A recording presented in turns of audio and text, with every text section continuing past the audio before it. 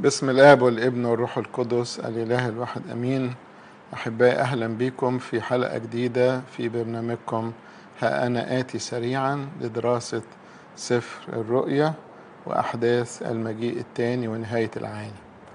وزي ما اتفقنا من أول مرة، سفر الرؤيا عبارة عن 7 رؤى. احنا درسنا منهم رؤية واحدة اللي هي بتاعت الكنائس السبعة. كل الرؤى اللي في السفر تتكلم عن مستقبل الكنيسة في الأرض وفي السماء. الرؤية الأولى بتاعت ال7 كنايس قلنا بتتكلم عن كنائس محلية، خدنا أساميها وفسرناها، وفي نفس الوقت هي الكلام بينطبق على كل كنيسة، على كل قلب، وأحيانا يفسروه على مراحل تاريخية بتمر بيها الكنيسة، سواء من ساعة التجسد لغاية المجيء الثاني، أو أحيانا بتبقى كل كنيسة محلية بتمر بالظروف المتغيرة دي. فترة يبقى فيها ضيقة، فترة يبقى فيها حد بيتكلم كلام مش مظبوط في الإيمان. يعني المراحل بتعدي على كل إنسان فينا. الرؤية الثانية اللي هنبتديها النهاردة هي رؤية الختوم السبعة، ودي بتتكلم عن الكنيسة المتألمة وفي نفس الوقت هي منتصرة، عشان برضه يبقى خريطة السفر قدام عينينا. أول رؤية بتاعت الكنائس السبعة، بعدين الختوم السبعة، بعدين الأبواق السبعة اللي هي تتكلم عن إنذارات الله للناس قبل الرؤية بتاعت الجماد اللي فيها بيستعلن غضب الله وعقوبته للبشر اللي هم ما سمعوش الإنذارات. يبقى احنا قدامنا في 3 دلوقتي نخليهم في بالنا لغاية ما نكمل بقية السفر. يعني الختوم والأبواق والجماد. الختوم دي بتتكلم عن الله بيكشف لينا ايه اللي هيحصل، عشان كده بيفتح الختوم. الأبواق الله بيعلن عن انذاراته. الجماد معناها بيصب الغضب بتاعه على الناس اللي ما سمعوش.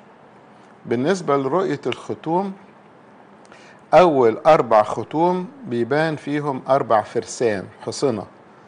أول فرس لونه أبيض بيرمز للمسيح المنتصر اللي طلع يغلب، وبعدين ال3 فرسان الباقيين بيعبروا عن الكنيسة المتألمة. فرس أحمر بتاع الاضطهاد والاستشهاد وسفك الدم، فرس أسود بتاع البدع والهرطقات، وفرس أخضر بتاع الموت. وبعدين دول كده 4 ختوم: الفرس الأبيض والأحمر والأسود والأخضر. هيبقى يتبقى 3 ختوم.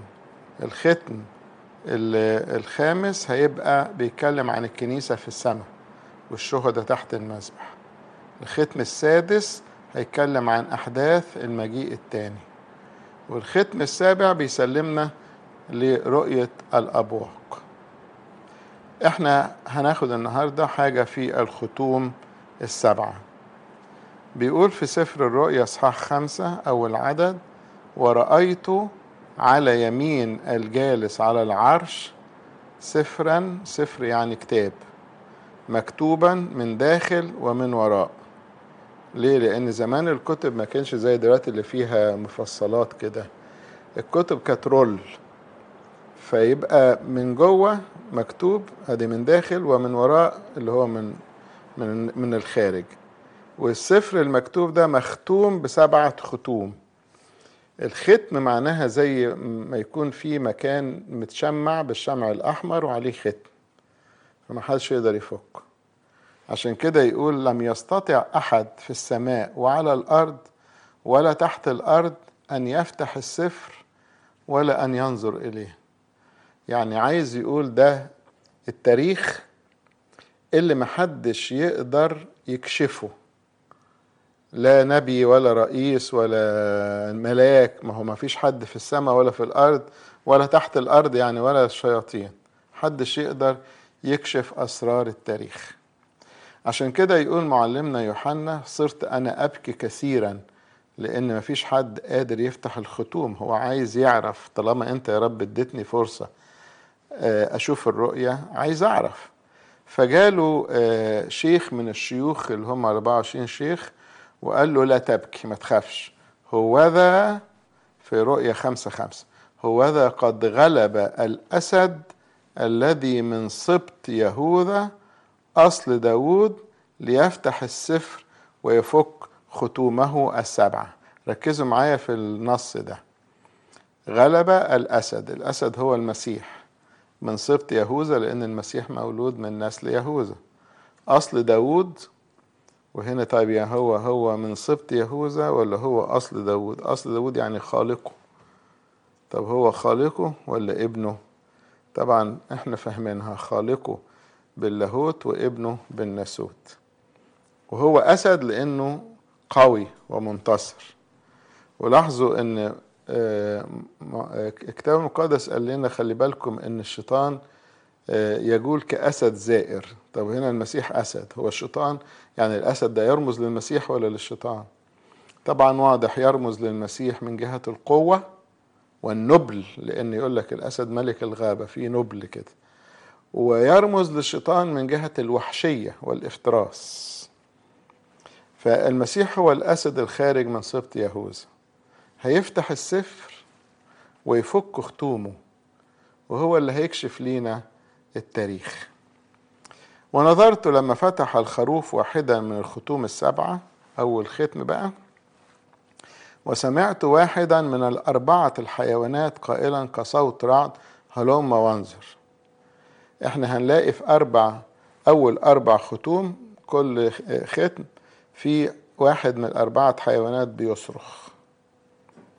طبعا بالمناسبة دي ال4 حيوانات هم منظر أسد، منظر طور، منظر إنسان، منظر نسر. ال4 دول بيرمزوا، ركزوا معايا، إلى مراحل حياة السيد المسيح على الأرض. منظر الإنسان بيرمز إلى تأنس ابن الله بقى إنسان. منظر الثور اللي بيتذبح ذبيحة يرمز إلى ذبيحة المسيح على الصليب. منظر الأسد يرمز إلى قوة المسيح في قيامته من الأموات وغلبة الموت. ومنظر النسر بيرمز إلى صعود المسيح إلى السماء وجلوسه عن يمين الآب. وال4 حيوانات دول أبائنا القديسين حطوهم على ال4 أناجيل، احفظوهم برضو. إنجيل متى أخذ وجه الإنسان لأنه بيتكلم عن سلسلة أنساب المسيح وتجسده. إنجيل مرقس أخذ منظر الأسد لأنه بيتكلم عن المسيح القوي اللي غلب.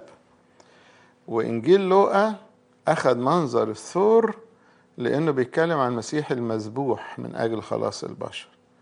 وإنجيل يوحنا أخذ منظر النسر لأنه بيتكلم عن المسيح الإله الساكن في الأعالي. احفظوا ال4 دول. هنا أول حيوان صرخ بيتوقعوا المفسرون إن هو الأسد، لأنه يقول لك صوته زي صوت رعد، وقال هلم وانظر. لما نيجي بقى عند مثلا الفرس الأحمر نتوقع إن الحيوان اللي أعلن فتح الختم يكون الثور اللي هو مذبوح، وهكذا هنشوف دلوقتي. سمعت واحدا من 4 حيوانات قائلا كصوت رعد هلم وانظر، صوت عالي. فنظرت وإذا فرس أبيض والجالس عليه معه قوس وقد أعطي إكليلا وخرج غالبا ولكي يغلب. هنا أول فرس بيتكلم عن المسيح الغالب المنتصر. قبل ما يجيلنا ال3 فرسان الأحمر والأسود والأخضر اللي هما بيمثلوا أزمات بتعدي بيها الكنيسة، جاب لنا الأول الفرس الأبيض عشان ما نخافش. عامل زي المسيح قبل ما يدخل الصليب يوم الجمعة العظيمة راح أقام لعازر من الموت علشان يقول للتلاميذ اوعوا تيأسوا، أنا هقدر على الموت واغلبه. اللي خلاني قومت لعازر مش هقدر أقوم نفسي. فدايما قبل التجربة ربنا بيدينا قوة ويدينا تعزية ويدينا إحساس إنه مش هيسيبنا. عشان كده أعلن الأول الفرس الأبيض الجالس عليه بكل تأكيد هو المسيح، معه قوس، هنشوف دلوقتي يعني إيه، وأعطي إكليلا وخرج غالبا ولكي يغلب. بعض المفسرين يقولوا ده بقى كمان بيرمز للرسل اللي انتشروا ينشروا الإنجيل اللي بيحمل رسالة السلام للناس، عشان كده فرس أبيض.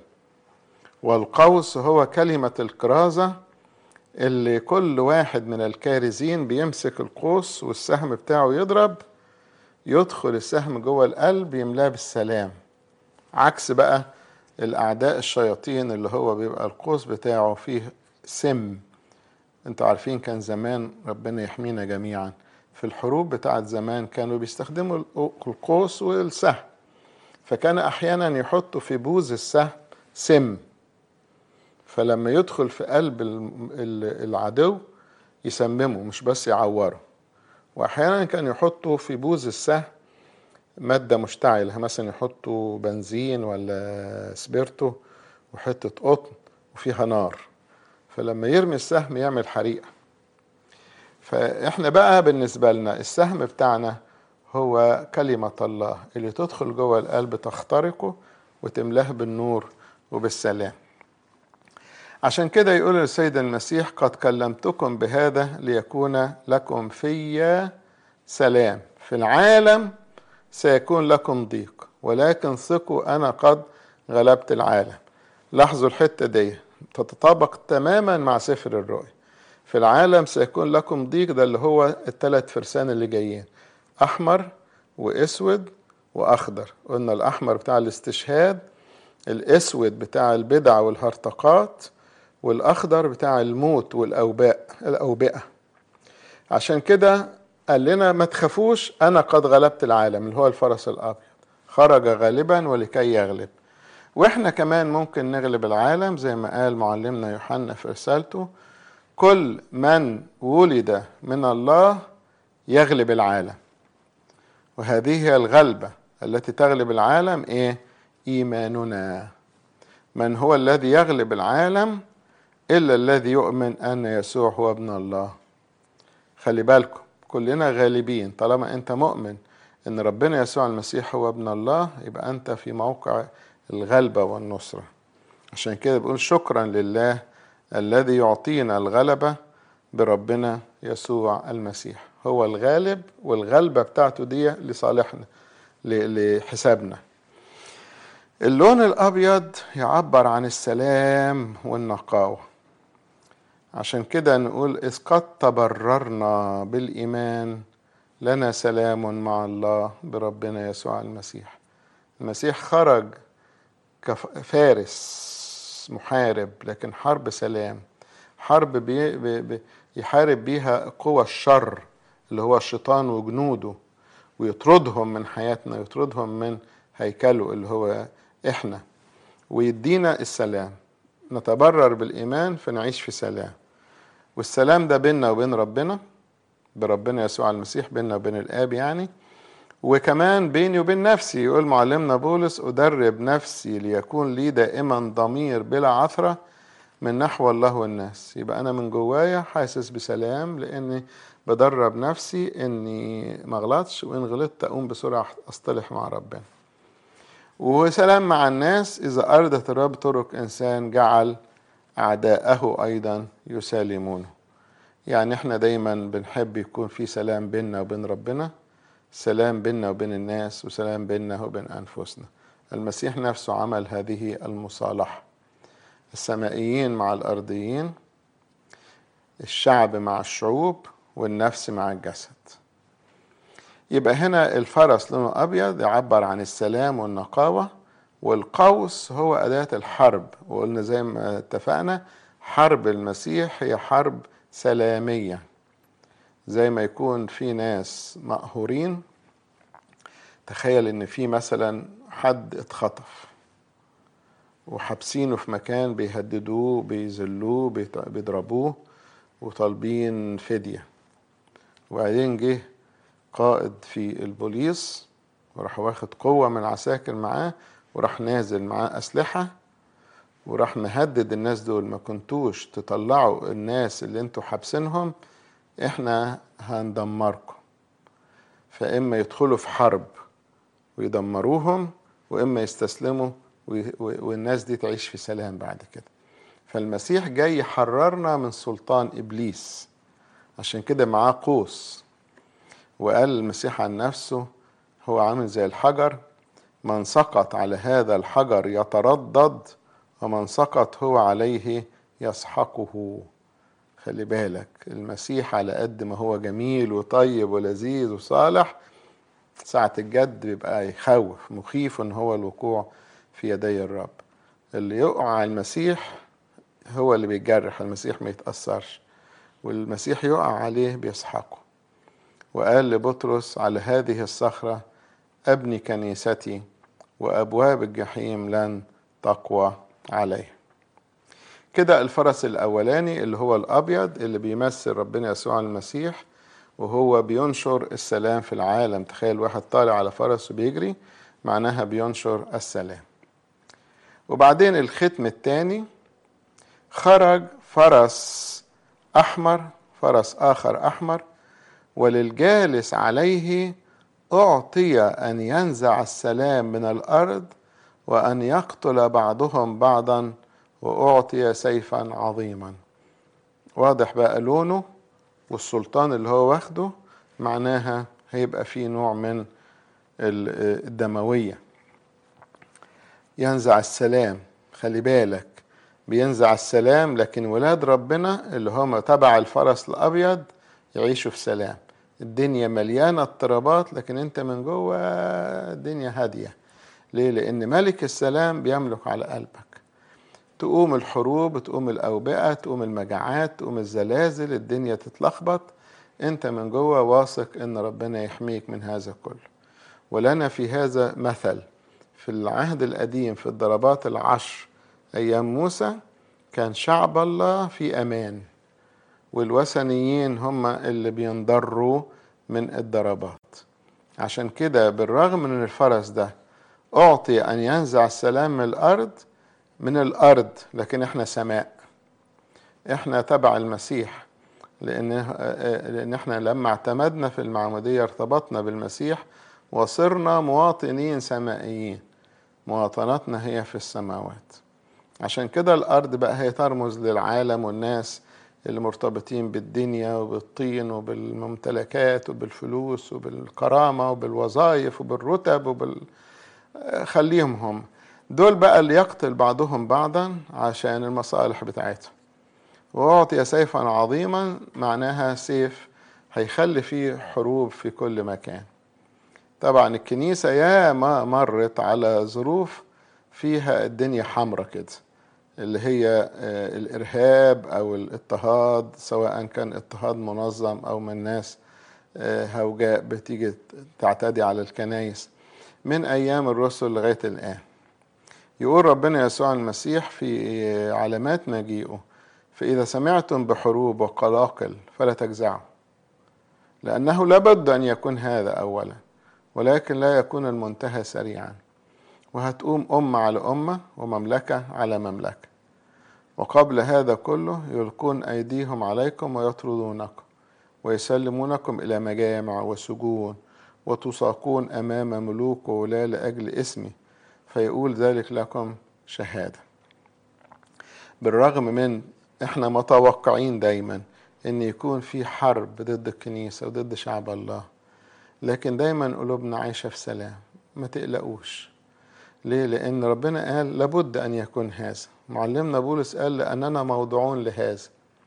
ومع ذلك نقول بقى مع النشيد الجميل ده: من سيفصلنا عن محبة المسيح؟ أشدة. خلي بالك، كل اللي هقوله دلوقتي طبق عليه الفرس الأحمر. أشدة أم ضيق أم اضطهاد أم جوع أم عري أم خطر أم سيف، كما هو مكتوب إننا من أجلك نمات كل النهار.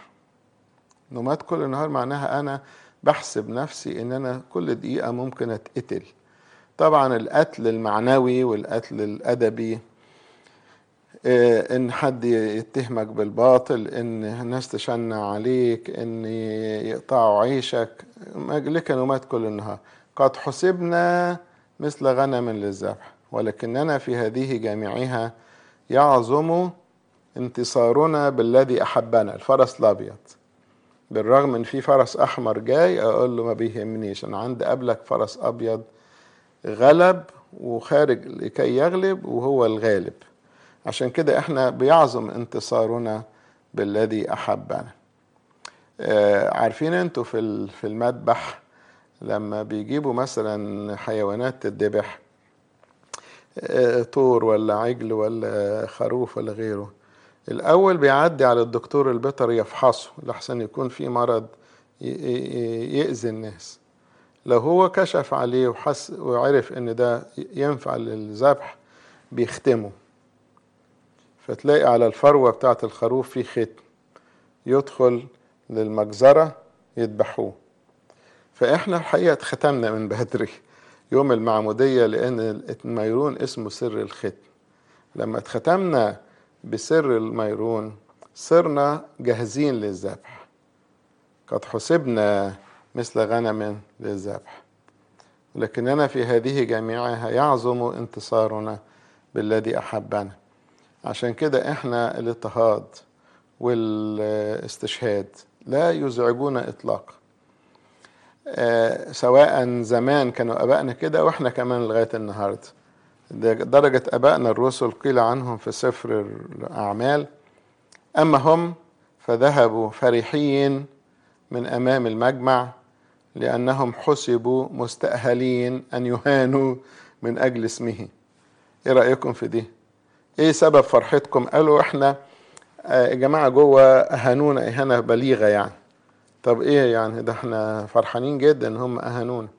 ليه؟ لان احنا ما نستاهلش ان نهان من اجل المسيح. دي كرامة، هي هم بيعتبروها اهانة، احنا بنعتبرها كرامة. ومع ذلك كانوا لا يزالون كل يوم في الهيكل وفي البيوت معلمين ومبشرين بيسوع المسيح، لان محدش بيهددنا، محدش بيهز عزيمتنا في العلاقة بالمسيح. السؤال بقى ليه المسيحيين متعرضين في كل جيل وفي كل مكان للاضطهاد؟ طبعا يعني مش معقول احنا غاويين او عندنا عقدة الاضطهاد، او ان احنا كل ما واحد يمسنا نقول بيضطهدونا. لا، هو في حاجة المسيح شرحها لنا في انجيل يوحنا اصحاح 15.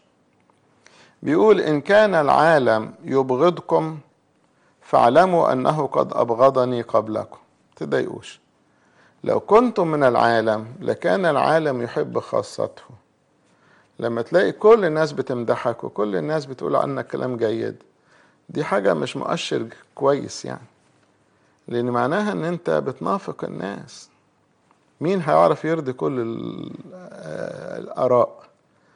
فعشان كده الكتاب المقدس قال كلمة عجيبة جدا، قال: ويل لكم إذا قال فيكم جميع الناس حسنا. هو لما الناس تقول عليه كلام كويس يبقى ويل. مش بس بشرط ان يكون كل الناس، اصل كل الناس معناها انت ب50 وش بتراضي ده وبتراضي ده وبتراضي ده على حساب الحق. لكن لما تكون انسان حقاني، الحقانيين يفرحوا بيك، واللي بيكرهوا الحق هيضطهدوك. فلازم في حد يقولك عليك كلام وحش. فالمسيح قال كده: لو كنت من العالم لكان العالم يحب خاصته، هيتبسطوا منك. ولكن لأنكم لستم من العالم بل أنا اخترتكم من العالم لذلك يبغضكم من العالم. طيب لو أنا لقيت العالم مش بيبغضني، أقلق على نفسي. اذكروا الكلام الذي قلته لكم: ليس عبد أعظم من سيده. إن كانوا قد اضطهدوني فسيضطهدونكم. إذا دي حاجة حتمية. هل هم قبلوا المسيح ولا اضطهدوه؟ تقول لي في كده وفي كده. أي، عشان كده إن كانوا قد حفظوا كلامي فسيحفظون كلامكم. برضه في كده وفي كده. في ناس لما الكنيسة تتكلم أو حد من رجال الكهنوت يتكلموا، ناس تسمع وتبقى مبسوطة ومتعزية، وفي ناس تبقى قاعدة متأذية مش متعزية. في ناس تقبل وتتعلم، وفي ناس تناقض وتقاوم. بولس الرسول لما كان يدخل المجمع يقول لك في ناس تآمن وناس تقاوم، وكان أحيانا عدد اللي بيقاوم أكتر من اللي بيقتنع. في أحد المجامع نفض ثيابه، قال لهم: دمكم عليكم، كان ينبغي أن تكلموا أنتم أولا بالكلمة، لكن لأنكم رفضتوها خلاص هسيبكم. وراح في بيت واحد جنب المجمع اسمه يسطس وعمل اجتماعه وساب المجمع. فالمسيح نفسه قال كده: إذا قبلوا كلامكم اقعدوا، ما قبلوش انفضوا أرجلكم. إن كانوا قد اضطهدوني فسيضطهدونكم، إن كانوا قد حفظوا كلامي فسيحفظون كلامكم، لكنهم إنما يفعلون بكم هذا كله من أجل اسمي، لأنهم لا يعرفون الذي أرسلني. يبقى ده كله بيعبر عن الفرس اللي لونه أحمر، اللي هو الاضطهاد اللي جاء على الكنيسة. طبعا زمان أيام أبائنا القديسين على مدى 10 أباطرة كان في اضطهادات جت في الرسائل الأولى اللي احنا الرؤيا الأولى بتاعت الكنايس. قال له في يسلم للسجن 10 أيام. 10 أيام قلنا 10 أباطرة، من أول واحد اسمه نيرون لغاية آخر واحد دقلديانوس. بعد دقلديانوس جه قسطنطين اللي هو طلع منشور التسامح الديني. فالكنيسة قعدت بتتحط في السجن وبتضرب وبتطارد، ممنوع حد يصلي، وكانوا بيصلوا في السراديب وفي الكهوف وفي المغاير وفي شقوق الأرض، ومع ذلك ثبتوا في الإيمان. فده كله كان العصر الأحمر ده اللي فيه الدم. وطبعا زي ما احنا واخدين بالنا في كل الأجيال أحيانا تحصل إن الكنيسة يبقى في وقت كده الدنيا مقلوبة. طيب لما الأحمر دوت بيستخبى شوية يطلع لنا الأسود بقى. خلي بالكم، طول ما في اضطهاد من بره البدع والهرطقات صوتها يخف. أول ما الكنيسة تعيش في سلام الشيطان بيصعب عليه: إيه اللي معايشكم في سلام؟ الدولة بتحبكم والناس محافظة عليكم والدنيا ما فيش اضطهاد، ما فيش كنائس بتتحرق، ما فيش كنائس بتتهد. هيسقط الشيطان، طلع لنا البدع بقى. لما فتح الختم الثالث سمعت الحيوان الثالث قائلا: هلم وانظر. هنا بقى نظرت وإذا فرس أسود اللي هو البدع أو الجوع، الجالس عليه معه ميزان في يده. الميزان علامة العدل، وده الغش بقى، إن واحد ماسك ميزان لكنه المعايير بتاعته غلط. سمعت صوتا في وسط الأربعة الحيوانات قائلا: ثمنية قمح بدينار، وثلاث ثمان شعير بدينار، أما الزيت والخمر فلا تضرهما. الميزان هنا بيشير إلى شدة القحط. ليه بقى؟ شوف في حزقيال إصحاح 4 يقول إيه: يا ابن آدم، ها أنا ذا أكسر قوام الخبز في أورشليم فيأكلون الخبز بالوزن وبالغم. يعني ايه أكسر قوام الخبز؟ تخيل واحد رايح للفرن يشتري من عندهم ربع رغيف من الغلا. تخيل ان احنا بقى في مصر لما تشتري مش عارف كام رغيف ويزيد ويترمي في الزبالة.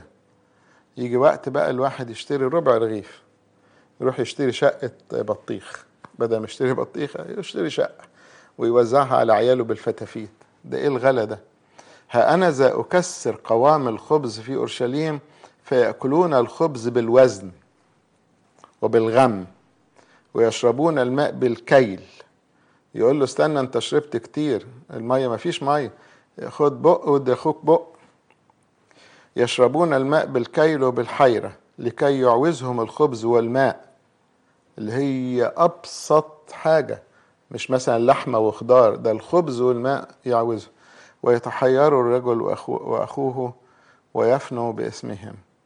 هنا المجاعة دي يقصد بيها حاجة، يعني إما مجاعة حقيقية للخبز والماء والعيش عموما، وإما كمان مجاعة إلى التعليم. ليه؟ لأن مفيش تعليم نقي في الكنيسة، يبقى فرس أسود. فالتعليم في الكنيسة مهم جدا. المسيح نبهنا في علامات مجيئه، ودي بتتكرر كتير في كل حتة في سفر الرؤيا: سيقوم مسحاء كذبة وأنبياء كذبة ويعطون آيات عظيمة وعجائب. لاحظوا، حتى يضلوا لو أمكن المختارين أيضا. وأنا في تقديري إن ما حدش هيضل بالمسحاء الكذب والأنبياء إلا المختارين. ليه؟ لأن الناس اللي هم أساسا وحشين لا هيسمع للمسيح الكذاب ولا للنبي الكذاب. هو ماشي اوريدي مع الشيطان، اللي في الإباحية واللي في الجنس واللي في المادية واللي في العلمانية واللي في العقلانية واللي فالناس مشغولة مش فاضية بقى الواحد يتكلم عن ربنا. مين بقى اللي بيحب يسمع عن ربنا؟ الناس الحلوة. طب والناس الحلوة دي الشيطان هيسيبها؟ دي التارجت بتاع الشيطان. طب لما يجي يزغلل عينينا بحاجات إباحية نقول لا لا لا احنا مالناش في الجو ده. طب يزغلل عينينا بالفلوس، يا عم الفلوس ايه وبتاع ايه، دي الدنيا باطلة واحنا رايحين السما. طب يزغلل عينينا بايه؟ يجيب لنا بقى تعليم، والناس تحب التعليم، تقعد تتفرج كده على التلفزيون والأنبياء الكذبة والمسحاء الكذبة يبتدوا بقى يتكلموا كلام يضلوا به المختارين. ودي عبر عنها السيد المسيح بحاجة تانية: للوقت بعد ضيق تلك الأيام تظلم الشمس والقمر لا يعطي ضوءه والنجوم تسقط من السماء وقوات السماوات تتزعزع. ايه دول؟ طبعا ممكن تبقى حرفيا الشمس تضلم والقمر وخلاص يبقى النهاية جت، لكن كمان بالمعنى الرمزي. الشمس هو المسيح. طب ازاي المسيح يظلم؟ انها تيجي سحابة غامقة قوي تغطي على نوره، نور المسيح المشرق على الكنيسة بالتعليم المستقيم. هيجوا الهراطقة يغطوا عليه، انت مش شايف المسيح. والقمر اللي هو بياخد ضوءه من الشمس، طالما الشمس كده مستخبية هينور ازاي؟ القمر هو الكنيسة اللي منورة بنور المسيح. لما يجي الهراطقة يتكاتفوا كلهم مع بعض ضد الكنيسة وضد المسيح، وهم بيعلموا كأنهم كلام المسيح. ما هو دي المشكلة، انه بيعلم كلام كأنه الآباء والمسيح والكتاب المقدس والكلام المظبوط والمقنع اللي بيجرجر وراه ناس حلوة. لا، الشمس ضلمت والقمر لا يعطي ضوء. والنجوم، من هم النجوم إلا قادة الكنيسة والكهنة والأساقفة والدنيا الجميلة تتساقط، وقوات السماوات تتزعزع، اللي هي قوات الكنيسة السماوات. عشان كده يقول معلمنا بولس الرسول في كورنثوس الأولى، وأرجو تكون دي رسالة ليا ولكل خادم في الكنيسة: أنا لما أتيت إليكم أيها الإخوة أتيت ليس بسمو الكلام أو الحكمة مناديا لكم بشهادة الله. لأن سمو الكلام والحكمة الإنسانية على طول يجرجر الإنسان للغلط. المسيح بسيط، الإنجيل بسيط، والإيمان بسيط. وعشان كده البسطاء بيقبلوه بسهولة أكتر من المتفلسفين. كلامي وكرازتي لم يكون بكلام الحكمة الإنسانية المقنع، بل ببرهان الروح والقوة. عشان إيه؟ قال لكي لا يكون إيمانكم بحكمة الناس بل بقوة الله. هو عايزنا نعيش بقوة ربنا مش بالفلسفة والكلام البراق اللي بيزغلل العينين. ويقول معلمنا بولس تلميذه تيموثاوس: إن كان أحد يعلم تعليما آخر ولا يوافق كلمات ربنا يسوع المسيح الصحيحة والتعليم الذي هو حسب التقوى فقد تصلف، وهو لا يفهم شيئا بل هو متعلل بمباحثات محاكاة الكلام التي منها يحصل الحسد. أدي الفرس الأسود، النتيجة الثمرة بتاعة التعليم الغلط يحصل الحسد والخصام والافتراء والظنون والمنازعات، وتبقى فيه انشقاق بسبب التعليم الغلط. أما رجال الله القديسين يقول له: يا تيموثاوس احفظ الوديعة، معرضا عن الكلام الباطل الدنس ومخالفات العلم الكاذب الاسم الذي إذا تظاهر به قوم زاغوا من جهة الإيمان. اللي يعزينا بقى إن يقول لك: أما الزيت والخمر فلا تضرهما. صحيح في مجاعة، القمح سمنية قمح بدينار، خلي بالكوا الدينار ده أجرة العامل في اليوم، يعني النهاردة شوف اللي بيبيض الحيطة بياخد كام في اليوم. أجرة العامل في يوم دينار. سمنية قمح دي ما تعملش نص رغيف عيش. تخيل واحد اشتغل طول النهار واخد أجرته، وفي الآخر يا دوبك جايب حتة لقمة قد كده عشان يأكل عياله ومراته.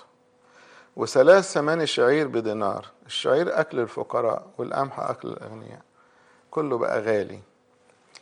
أما الزيت والخمر فلا تضرهما. الزيت والخمر يرمزوا لأسرار الكنيسة. فاكرين مزمور الراعي؟ مسحت بالدهن رأسي كأسي ريا. فالإنسان مهما الضلال جه والتعليم بقى مش مظبوط، لكن الشيء اللي فعلا حصل في التاريخ وحصل دلوقتي إلا أسرار الكنيسة. تلاقي الناس دماغها تتلوح، سامحوني في التعبير، بالفلسفة والكلام البراك، لكن في الآخر الكنيسة هي الكنيسة، القداس والتناول والبخور والأباء والمذبح والقطمارس والألحان. الزيت والخمر مش هينضروا. أيام أخطر البدع بتاعت أريوس ومقدونيوس ونسطور وأوطاخي محدش مس أسرار الكنيسة.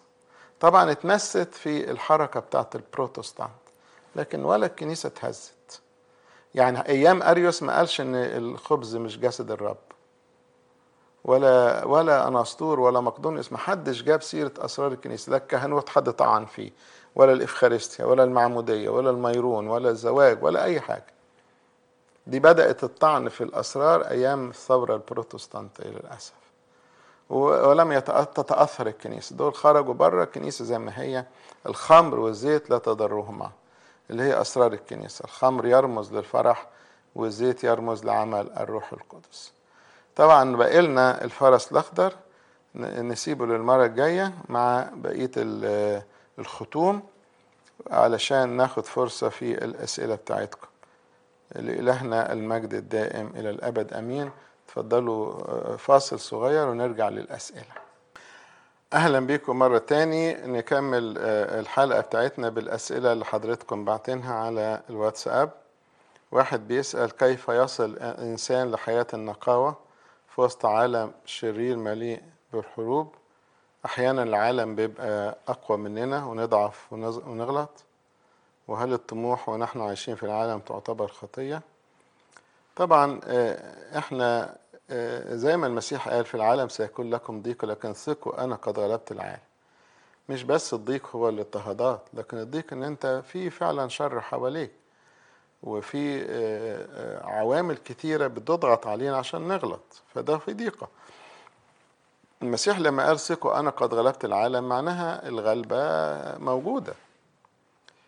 وزي ما بيقول إن الفرس معدل للحرب لكن النصرة من عند الرب. فأنت الجأ لله بنفسك فتستريح. الصلاة الدائمة بتخليك تغلب. سؤال: يعني إيه ربنا يقول لا يراني أحد ويعيش؟ معناها لا نستطيع أن نحتمل رؤية جوهر اللاهوت. عشان كده لما ربنا عايز يورينا ذاته تجسد في شكل إنسان، لكن جوهر اللاهوت لا يمكن أن يرى، لا الآب ولا الابن ولا الروح القدس. محدش يستحمل. الملائكة نفسهم بيغطوا وجوههم، ما يستحملوش رؤية المجد ده. ربنا قال لموسى: أنا هخبئك في صخرة وهعدي كده من قدامك وأحط إيدي على وشك، يعني نوع من الحماية، لأن ده زي ما يكون مثلا أنت مش هتستحمل تيار كهرباء 1,000,000 فولت، مين يستحمل؟ هل تأخير العشور خطية؟ ليه؟ يعني إذا كان واحد مثلا معذور ومأخر العشور، يعني يبقى بس فاكر إن هو لازم هيسددها لربنا بأي صورة. لكن الأفضل إن احنا نبتدي الأول ندي العشور قبل أي مصروفات، وتلاقي إن بعد كده بركة الرب تحل فعلا وما تحتاجش حاجة. في حد بيعلق على الآية اللي بتقول سيكون مسيحاء كذبة أنبياء كذبة يعطون آيات عظيمة وعجائب. لو هم خدام كذبة ليه ربنا هيسيبهم؟ في حاجة لازم تعرفوها اسمها تدبير الأزمنة. تدبير الأزمنة إن الشيطان هياخد فرصته عشان ما يبقى ليش أي حجة يعترض على العدل الإلهي. وفي نفس الوقت عقلك في راسك، اعرف خلاصك. يعني هيبقى في ضلال لكن انت تبقى واخد بالك ما تمشيش في السكك دي. وازاي هيعملوا ايات؟ بقوة الشيطان. ما الشيطان يقدر يعمل معجزات لانه عنده قوة اكبر مننا، لانه روح يعني زي الملائكة، ما هو كان اصلا ملاك وسقط. الشيطان ده عامل زي ايه؟ عارفين لما يكون في ضابط في الجيش او في البوليس ومتدرب تدريبات حربية وعسكرية ولياقة بدنية وعنده قدرات ذكائية خارقة، وبعدين عمل شغلانة تخلي الجيش يعزله، فراح خرج من الجيش انضم لأحد الجهات الإرهابية، هيبقى مرعب لأنه عنده القدرات والخطط وعنده أسرار وهو بقى ضد البلد، فبيبقى شرير. أهو الشيطان كده، كان أحد رؤساء الملائكة وسقط. ايه موقف انسان مات وهو مش معترف ولا متناول عشان الكنائس مقفولة؟ ربنا مش واقف لنا على الوحدة، خلي بالك. هو انت حياتك كلها شكلها ايه؟ ما هي مش مهم في اخر لحظة، المهم العمر كله ماشي ازاي. انت بتحب ربنا وماشي معاه، ولا انت ضده، ولا انت مش مهم مش مهتم؟ ما هو 3 انواع من الناس. في واحد يحب ربنا وماشي معاه، بيغلط ويقوم يغلط ويقوم، لكن هو بيحب ربنا واخطائه بتاعت الضعف، مش بتاعت ان هو مستسلم او عنيد او شرير. في واحد تاني بيبقى مؤذي ضد ربنا، مش عاجبه ربنا، مش عاجبه منهجه، بيأذي الناس. وفي واحد تالت بيبقى غير مبالي. يعني موضوع ربنا والكنائس دي تلاقي واحد جاي يعيط يقول بابا ما بيحبش يجي الكنيسة، مش موضوع مش فارق معاه. فربنا بياخد بقى انت ايه طبيعتك. كنائس مقفولة غصب عنك، مش انت اللي قفلتها، ومش هي مفتوحة وانت ما بتروحش، فربنا يعني مش واخد باله ولا ايه؟ فواحد اتنيح في الظروف دي وهو بقاله مثلا من شهر مارس متناولش، ما غصب عنه، فربنا هيحسب هو كان ماشي ازاي في الاول. بس دي معناها كمان ان احنا حتى لغاية ما ربنا ينعم علينا بفتح الكنايس نعيش حياة توبة واستعداد، لان ما نضمنش عمرنا، ونبقى دايما محبين لله ومحبين للخير، محبين للناس، بنصلي، بنتأمل، بنقرأ كتاب مقدس، بنشبع بالمسيح لحين ما ربنا يشفق على العالم وتتفتح الكنائس. هل الأموات يشعرون بالأحياء؟ قد يكون إن هم بيشعروا بالحاجات الكويسة، لأن المكان اللي هم عايشين فيه بنقول هرب منه الحزن والكآبة والتنهد. فافرض واحد والده راح الفردوس وهو هنا في ضيقة، هل الملائكة هيقولوا الحق ده ابنك متضايق؟ لا، هم يحجزوا عنه الأخبار السيئة، وهو طبعا يشفع فينا ويصلي من أجلنا في ضيقاتنا وفي غيره. حد بيقول سمعت محاضرة للبابا شنودة عن أوريجانوس، فقال فيها بعض الناس بيقولوا لي ان اللي حكم على أوريجانوس بابا الإسكندرية وانت بابا الكنيسة، ليه ما تحلوش؟ فرد البابا وقال لا أملك هذا الأمر، لأن باباوات كتير من قبلنا حكموا ضده، ومجامع حكمت ضده، القديسين حكموا ضده. فدلوقتي السؤال بتاعي، هل ينفع حد بعد ما مات ياخد الحل؟ وإذا أخذ الحل ده معناه هينتقل من مكان لمكان؟ لا طبعا. وإذا ما كانش ينفع، ليه البابا بيرد ويقول لا أملك هذا الأمر؟ هل معنى كده لو يملك هذا الأمر كان ينفع أعطائه الحل؟ مش فاهم. بصوا، الله مش قاعد تحت أمرنا، خلي بالك. افرض أنا كأسقف اتعرض عليا قضية معينة وأنا فهمت غلط أو قدرت غلط وحكمت غلط، ربنا هيقول أنا بتكتف عشان حضرتك حكمت غلط؟ أنا اديت حرم الواحد، ربنا يقول أنا مش وافق على الحرم ده. هو مين كبير، ربنا ولا احنا؟ طيب افرض واحد اتحرم فعلا هو ما يستاهلش الحرم، في السماء هيدخل السماء؟ طيب وايه موقف الكنيسة؟ اقول لكم قانون في منتهى الخطورة. انا كأسقف لو حرمت واحد بدون وجه حق، الحرم يقع علي.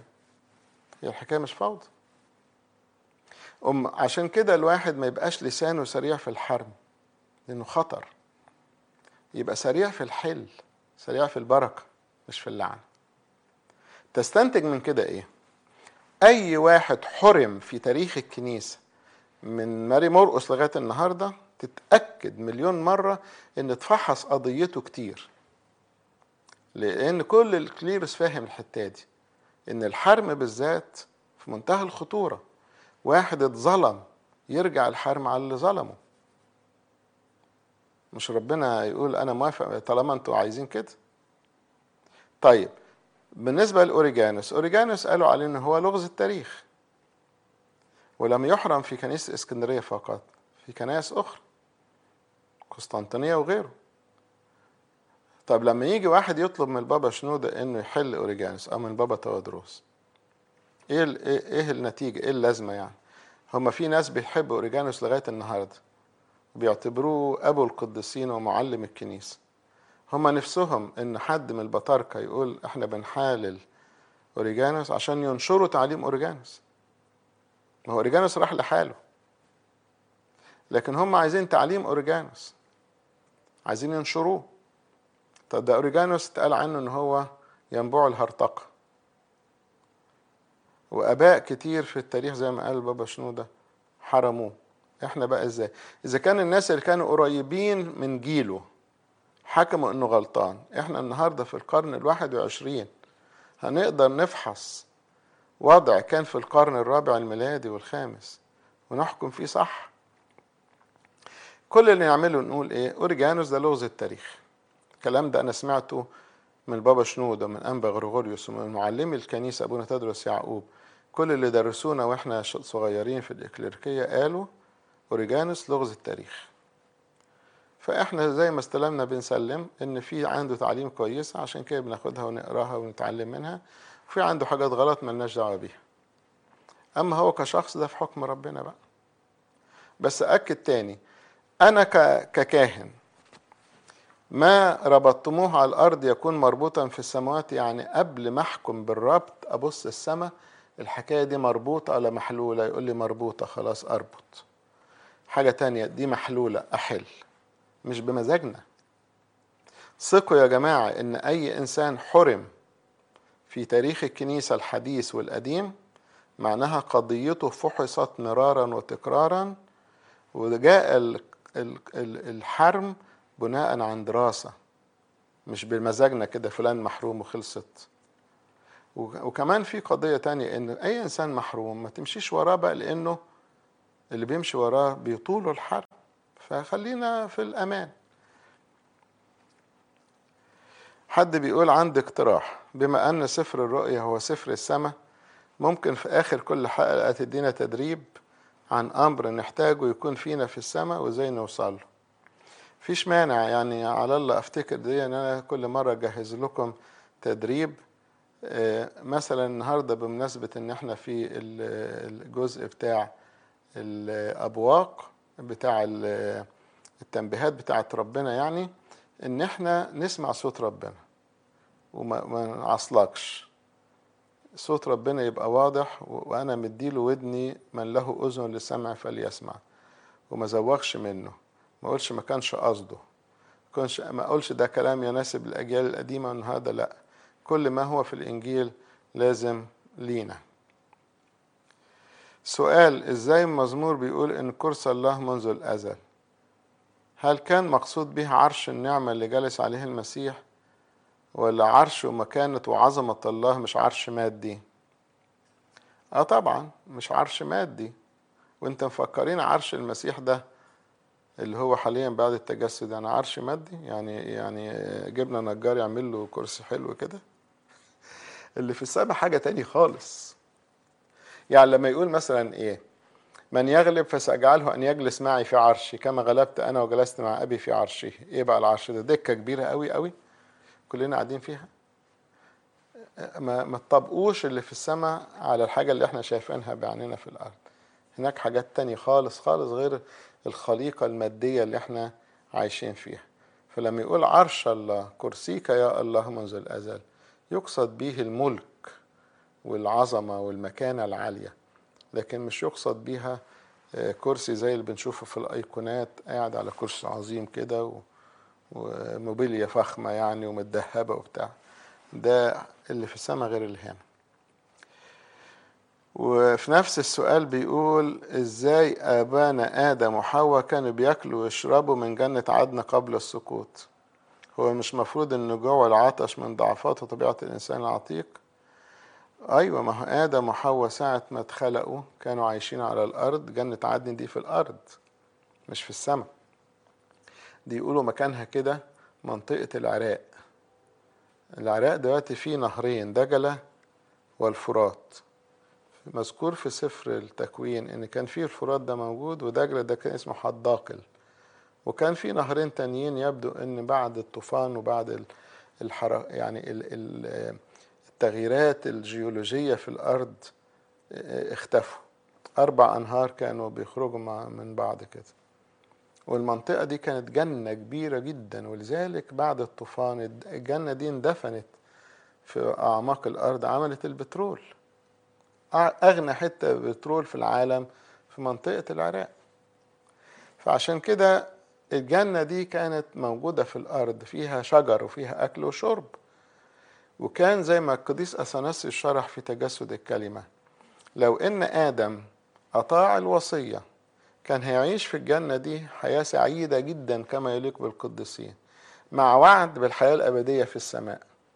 يعني مش كان هيعيش على طول في الأرض، هيعيش فترة طويلة جدا في الأرض في سلام، مفيش أمراض، مفيش أوبئة، مفيش حروب، مفيش خصومات، مفيش مجاعات. جنة هو وولاده بيتمتعوا بيها لغاية لما يجي وقت يروح ربنا نقله للسماء، مفيش موت. وبعدين يجي بعده حد ينقله للسماء بعد مئات السنين ما يعيش في الأرض. فقال كده القديس أثناسيوس إنه هيعيش حياة سعيدة كما يليق بالقديسين في الجنة، مع وعد بالحياة الأبدية في السماء، لأن احنا مدعوين للسماء. طبعا لما آدم أكل من الشجرة انطرد بره الجنة دي، مش نزل من السماء، انطرد بره الجنة واتقفل الباب وبقى في ملاك بيحرسها. وقعدت الجنة دي موجودة، آدم شايفها من بعيد لكن ما يقدرش يدخلها لغاية الطوفان لما غرقت. طيب آدم لما خرج بره بيبقى يزرع هو بنفسه، مش الجنة اللي كانت جاهزة وفيها الأكل جاهز. بعرق جبينه ابتدى يأكل الخبز، والأرض تطلع له شوك بدل الثمار الجميلة اللي كانت جاهزة. وبعدين يعيش بقى حياة مليانة بالشقاء بدل السعادة، وفيها معافرة وجهاد، وفي بقى الضعفات، وفي ملعونة الأرض بسببك، فبقى في الزلازل والأوبئة والتصحر والمجاعات والحروب والأوبئة وكل اللي احنا بنشوفه. بعد ما الإنسان يعيش حياته على الأرض بيموت، الموت دخل العالم بحسد إبليس. فدلوقتي بعد صليب المسيح الأبرار روحهم يحملوها الملائكة إلى الفردوس، مش جنة عدن، فردوس تاني بقى. والأشرار بعد عنكم يروحوا للجحيم، والأجساد نايمة في المدافن لغاية يوم القيامة. الأرواح اللي في الفردوس والأرواح اللي في الجحيم كله هيجي، وكله يدخل في المدافن ويركب في الجسد اللي كان عايش فيه. تلاقي زي المغناطيس كده، كل روح رايحة لجسدها، ونقوم كل البشر يقوموا. الأبرار يطلعوا مع المسيح للأبدية السعيدة، والأشرار يهبطوا مع الشيطان للأبدية التعيسة، وهكذا إلى الأبد. فده ملخص القصة يعني. بقية نفس السؤال من أخ اسمه برقام، بيقول طيب أخنوخ وإيليا أكيد في مكان انتظار تاني غير الفردوس. لا، ليه؟ ما احنا ما نعرفش أماكن تانية. إيليا وأخنوخ موجودين في الفردوس مع نفوس الأبرار. ليه؟ بيقول لأنهم صعدوا بجسدهم اللي هو لسه مش جسد ممجد. معاك حق طبعا، مش جسد ممجد، لأن الجسد الممجد هو بتاع القيامة.